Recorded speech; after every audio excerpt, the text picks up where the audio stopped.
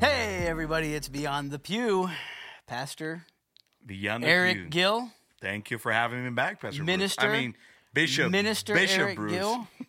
Bishop Rosa or Bishop Bishop Bruce? Bruce. Which one do you prefer? Bishop Bruce. That's, Yeah. I don't think I like the term. But that's Bible, though. I'm not saying the it's Bible not. calls I'm elders just- or bishop. I'm just saying I don't know that I would want someone to call me Bishop So Rosa. what will you want them to call you? Bruce. Yeah. Yeah, Bruce. but that takes away from the respect that should come with your status. What would you want to be called? Eric? But that takes away the respect. No, that I'm comes- just starting my journey. No, you're pastor, though. You're a pastor. Yeah, but you have been in ministry for how many years? For a while, yeah. Yeah, exactly. It's- So it's- a man is due of his respect. Titles, Yeah. right? Titles. People can get so caught up in titles, right? I mean, they can. That is People- true. That is true. So many different And titles. all that means nothing Indeed. in eternity. Yeah. Indeed. But I'll still call you Bishop Bruce. You can call me that if you want. I don't get upset about titles. You can do that whatever you want. Yeah. I think this is like episode 15. 15? 15 or 16, believe it or Yeah. not, all around the world, Eric.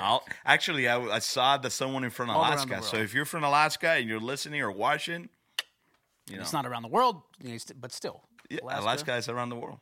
Well, that's the United States. Yeah, but it's not. It's not around the world. But yeah, I mean, sure. It's not in the U.S. I mean, it's Well, it is. it only is. So will you say that It is. Hawaii is not around the world? Well, no, Hawaii is part of the United States as well. I mean, Yeah, but what was Hawaii next to the U.S.? That's Is it what around the next? world mean. is it Around the world mean around like most people when they think of around the world, they would think of like China. other hemisphere. Yeah. Right? I mean, like they would think of I like mean- China, Thailand, Italy. So is Hawaii not in a know. different hemisphere? Well, no, Hawaii is still considered. Is it I in North believe- America? It's not part of the contiguous states, right? So it's not part of the What? contiguous states.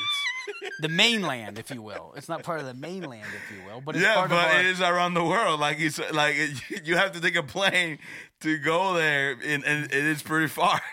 So is Washington State around the world? Have you got It to is around the world. I mean, Really? it's not where we are right now. So if someone says, "Hey, I'm going to travel around the world," in your mind you think, "Oh, that means Alaska." Yeah, I mean, sure Really? it does. You wouldn't think it meant like, okay. I mean, To each his own. I yeah, mean, potato, patata. It fits within the definition. That's fine. Yeah. I don't think it does, but that's fine. We can go with that. It's like I a don't- contiguous state of what? contiguous United States. That's the mainland, if you will, of Listen, I skipped my math class. It seems like you missed your geography class. Do you know what the contiguous states are? I know what a contiguous What's the state. contiguous state? That is within the country. You're making fun of me about the contiguous states. Do you know what the Listen, contiguous I plead the fifth. English is not my first language, so you go ahead and you do. My definition of contiguous means like in continuation, right? Is that not what that means? No. Oh, well, nailed That's it. fine. Yeah. Submit a question with a Around definition. around the world, in your mind is Alaska and Hawaii, which is fine. I mean, if that's the definition. What's your definition of around I the world? told you, I would think like, completely different hemispheres, and I would think it would be like. But isn't Hawaii in a different hemisphere? No. They're not. No. They're not. No. No. I'm saying it's in the Western Hemisphere. Like you have the Eastern, the Far East, which would be like China, like Far East. But then you have the Western Hemisphere, which would be the United States, which would include Hawaii, include Alaska. Yeah, it's the Western. Hawaii is in the Western Hemisphere. Yes. Somebody fact check this, man. Yes, I would Not think me. it is. Is that? Can we phone a friend? Is that Northern Hemisphere? Yeah. Northern Hemisphere, Yeah. but America's in Northern Hemisphere as well. No, It's the Western? West. But Yeah. what would be what would be around the world? It would be the East. Yeah, around the world, you have the Western Hemisphere. Yeah, but and so the it, Eastern what? Hemisphere. But it's unless you believe that the world is flat, then around the world will only include this. But around the world can also include this. If you're not, and if you're listening, the motion I'm making is up and down. Here's what we want as we get started. We want people to comment below if when someone says around the world, they think that means Hawaii.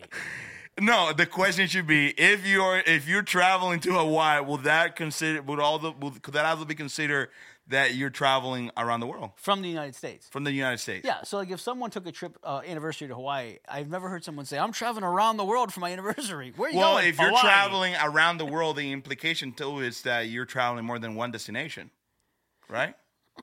Then he wouldn't, because... All right, let's get into some of these questions. All right, We've been working through these questions. That's an important one. We've been working through these questions step by step. Yeah. Lots of questions. We're almost done. Yeah. Almost done.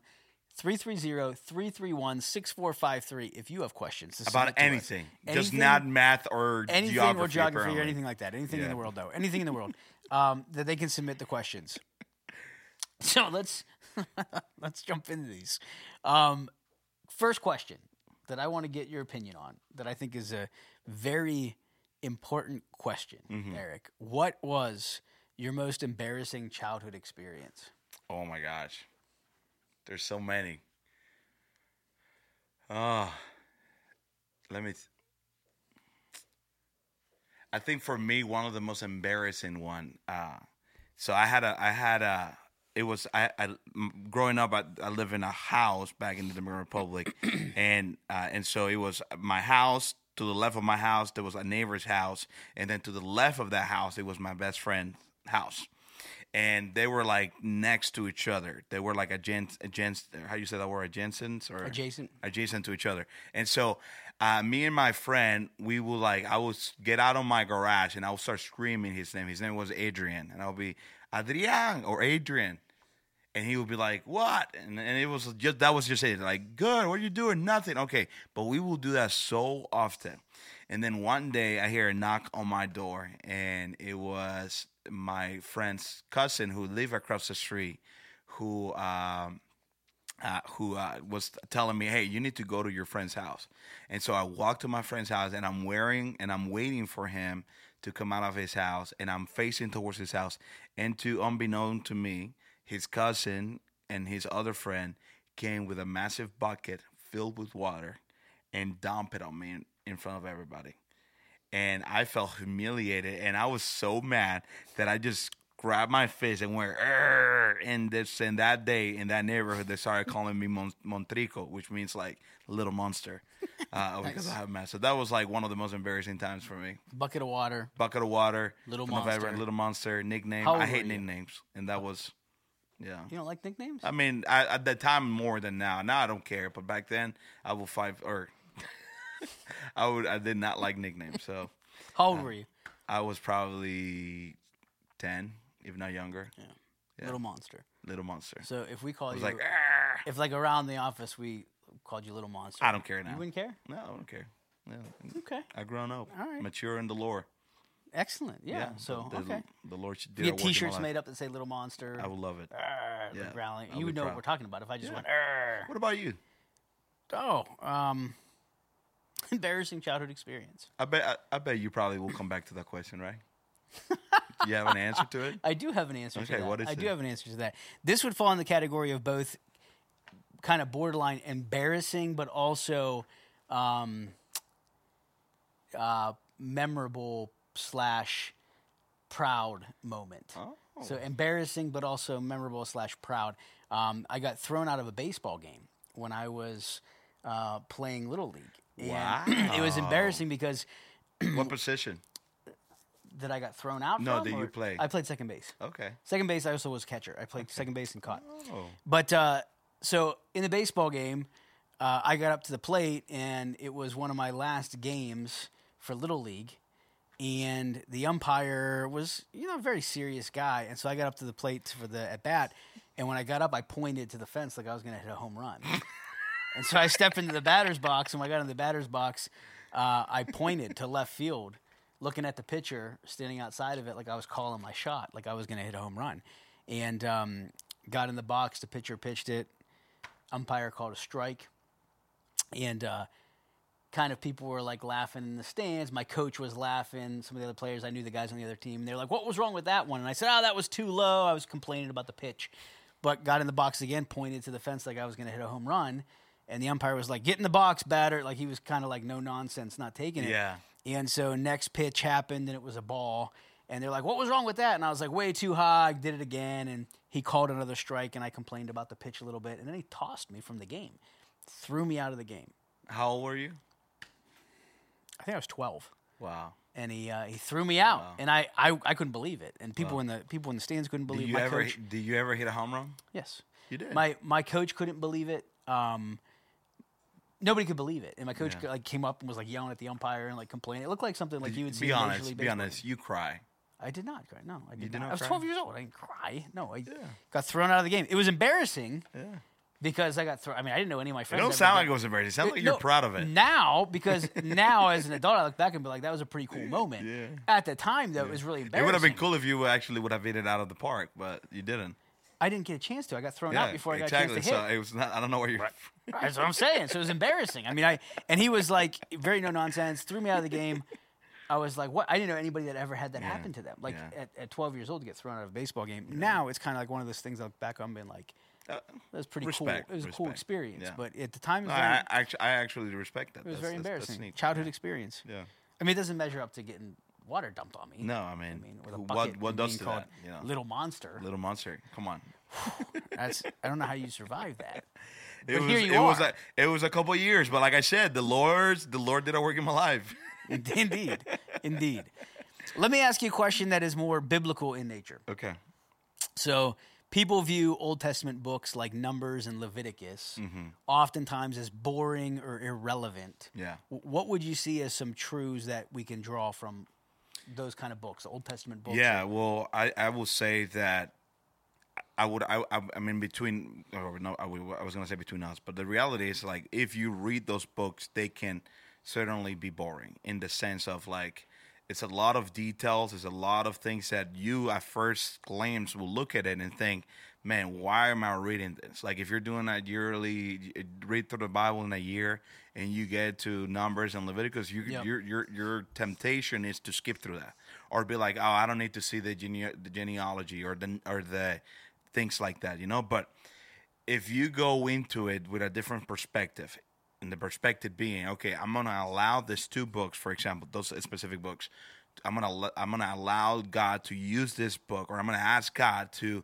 use these two books to impart truth in me, you will come out with a lot of insight from it. For instance, in Number, is a book that is very detailed on records, on things that has happened in history. And in one aspect, you can see how God really do care about details and how things do not go out of, this don't fall under the crack. We live in a society, we live in a world where details and things often tend to fall under the crack. Yep. And you can see sometimes how that leads to people to despair and to, anxiety, depression. So for someone that is leading in that, to go to a book like Numbers and read it and see with that glass or with it going into it with that understanding that God does care about details, and you see how detailed it is, you'll be well encouraged by that. Sure. And then you look at the book of Leviticus, that Leviticus 2 has a lot of instructions, and it's very explicit and very specific about things on how to worship God and how to do acts of offerings and how to live a life that is set apart as a nation, right? You go into it looking at that as instruction, and you can be bored out. Nobody wants to read an instruction. I don't know the last time that you opened and bought something for your kids and you were like, I'm going to read the instruction. What most of us tend to do is just we're going to wing it. But if you go into this looking, okay, let me see what God is doing here, you can see a God that is serious about holiness. Yep. A God that is serious about us living a life set apart, or the people in the Israelites, that they needed to live a life set apart from every other nation, a life that will bring honor and glory to God. And so I would say to those that are questioning, man, or that have a struggle reading those two books, to go into it with a different perspective, to go into it asking God, hey, God, what do you want to teach me? And look for those things, for those themes. Yeah. One being details and the other one being the holiness of God and how serious he is about his holiness. Sure. Yeah, that's good. What do you say? Yeah, I agree with the things that you said. Those are fantastic answers. I think very insightful.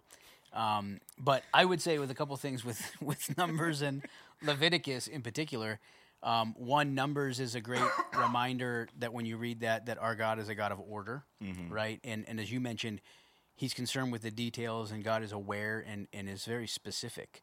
and doesn't make mistakes, right? So I feel like the book of Numbers, as you get into that and you read a lot of just information, if you're reading that under the umbrella of understanding that God has perfectly orchestrated his plan, and with prophecy, with Christ coming, with his plan of redemption, all of that, you read Numbers and you leave with an appreciation for how much our God is a God of order, and how God is sovereignly in control, and how he is the one that is orchestrating these things to take place in the manner in which he wants them to. And with Leviticus, I think it's a reminder as well of the appreciation for the grace of God. Like when you read Leviticus and you read about all the restrictions and all the regulations and all the laws that are present and the specifics of those things, and you're reminded of the Old Testament penalties that were present for sin and how God would deal with sin in the Old Testament.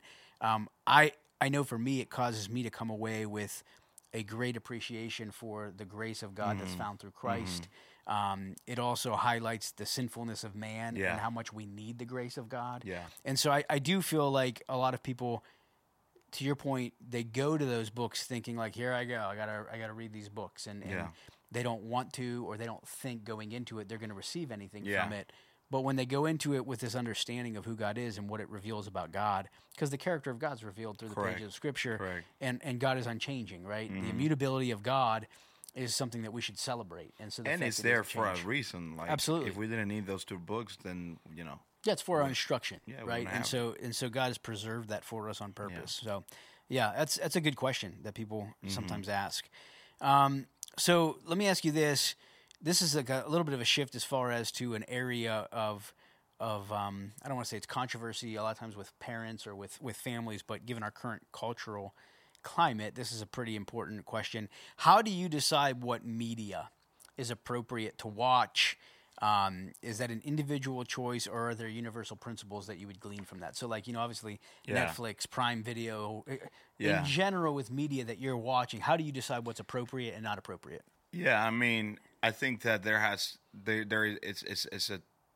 both, like there should be a universal standard, but then there are also that individual standard. I think on universal meaning that if there's anything that it clearly opposes God, that clearly is against what the Bible speaks and teaches, then it should be universal for every believer to follow those, to not allow those things to be, what's the word I'm thinking?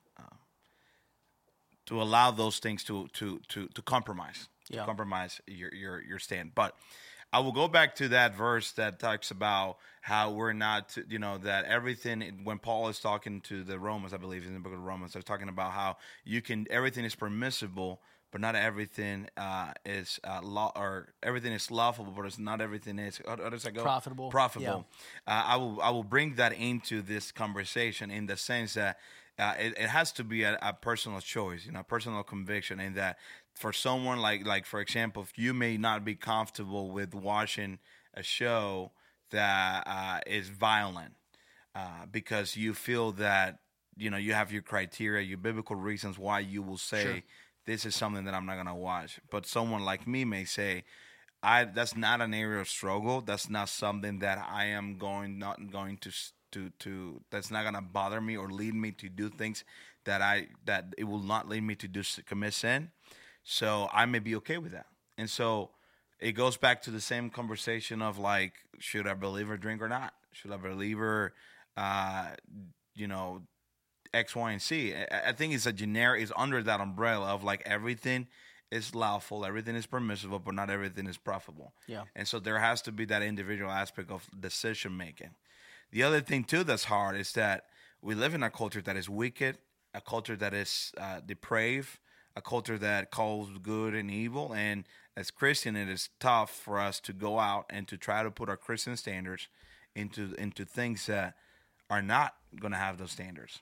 And so that's why there's had to be that aspect of discernment and wisdom when it comes to what to watch, what to listen, what to use, what not to use, and things like that. Yeah. What will you say?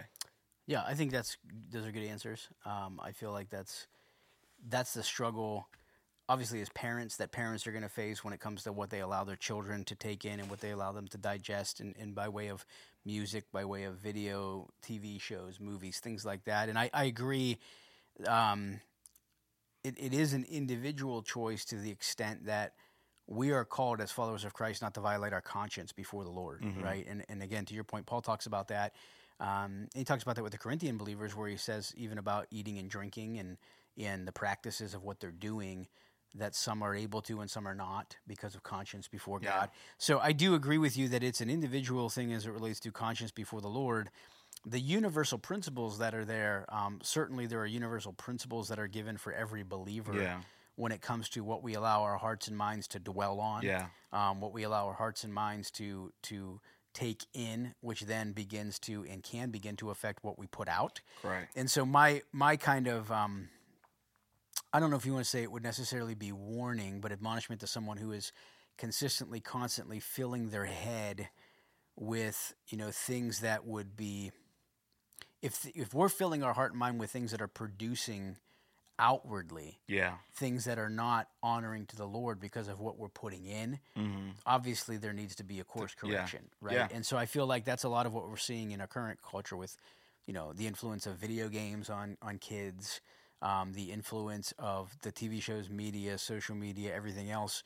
What they're putting in is eventually going to be seen in what they're putting out, right? And so that's where I think the caution needs to be. And I would add too, and you kind of hinted to this, but there has to be an aspect of each individual to recognize what are the triggers in their life. Sure. Because one of the tools that Satan uses very well to lead people into sinning or to tempt people into sinning is media. Yeah. And often when we go into using media, we often go into with the assumption that we're more secure or better than we actually are. Yeah. And so, for example, a person that struggles with pornography may know that that's an area of struggle, but so they stay away from anything that like actually going to those type of websites, for instance, right? But then they're okay with going and watching a show where it's borderline, if not falls under the category of pornography. Sure. And so you have to recognize what are those triggers.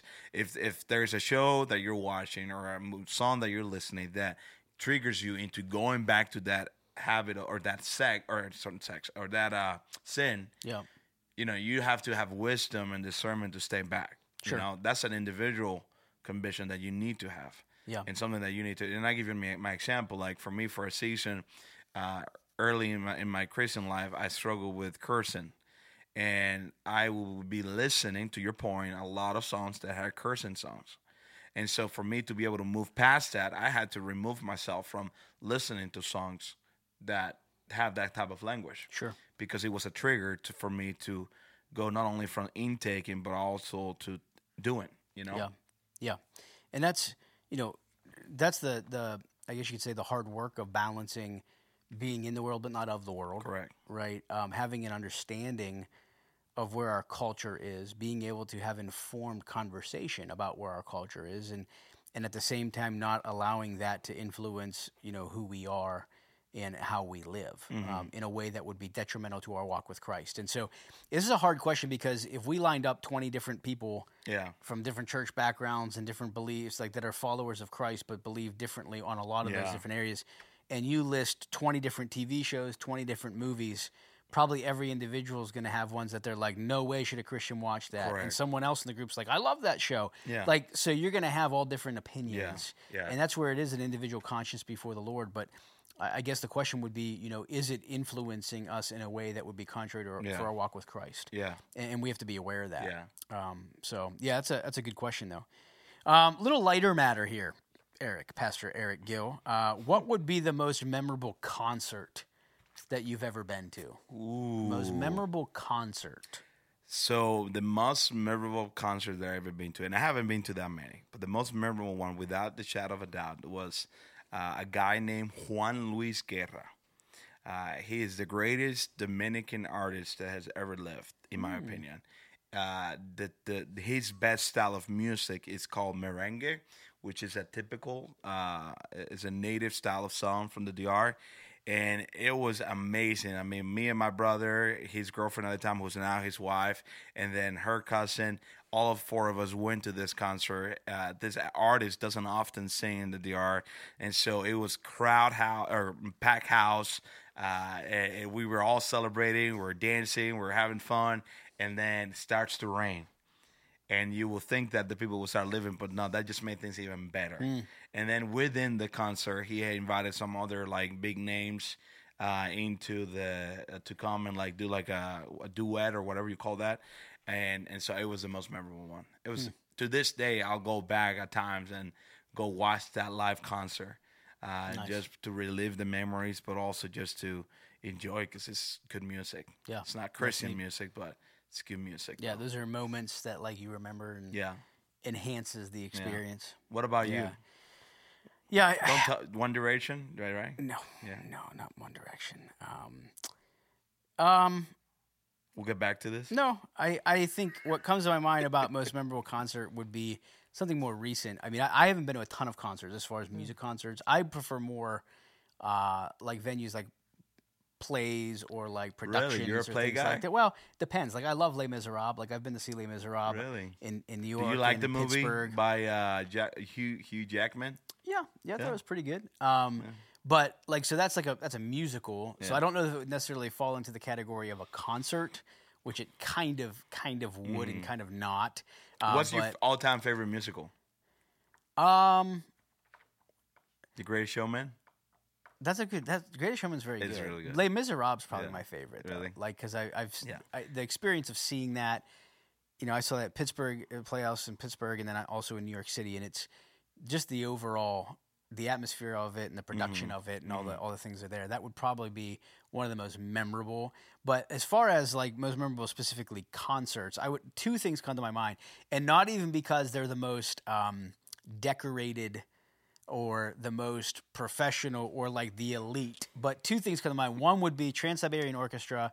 Went to see Trans-Siberian Orchestra for Christmas, their Christmas production, which is really cool because I really liked. And this is when my wife and I were like newly married. They singing like Drummer Boy or what's that song No, called? I mean Trans-Siberian Orchestra. Mary, did you know? Which, by the way, she did know. No, I mean, it's in the Bible. Is that what they sang?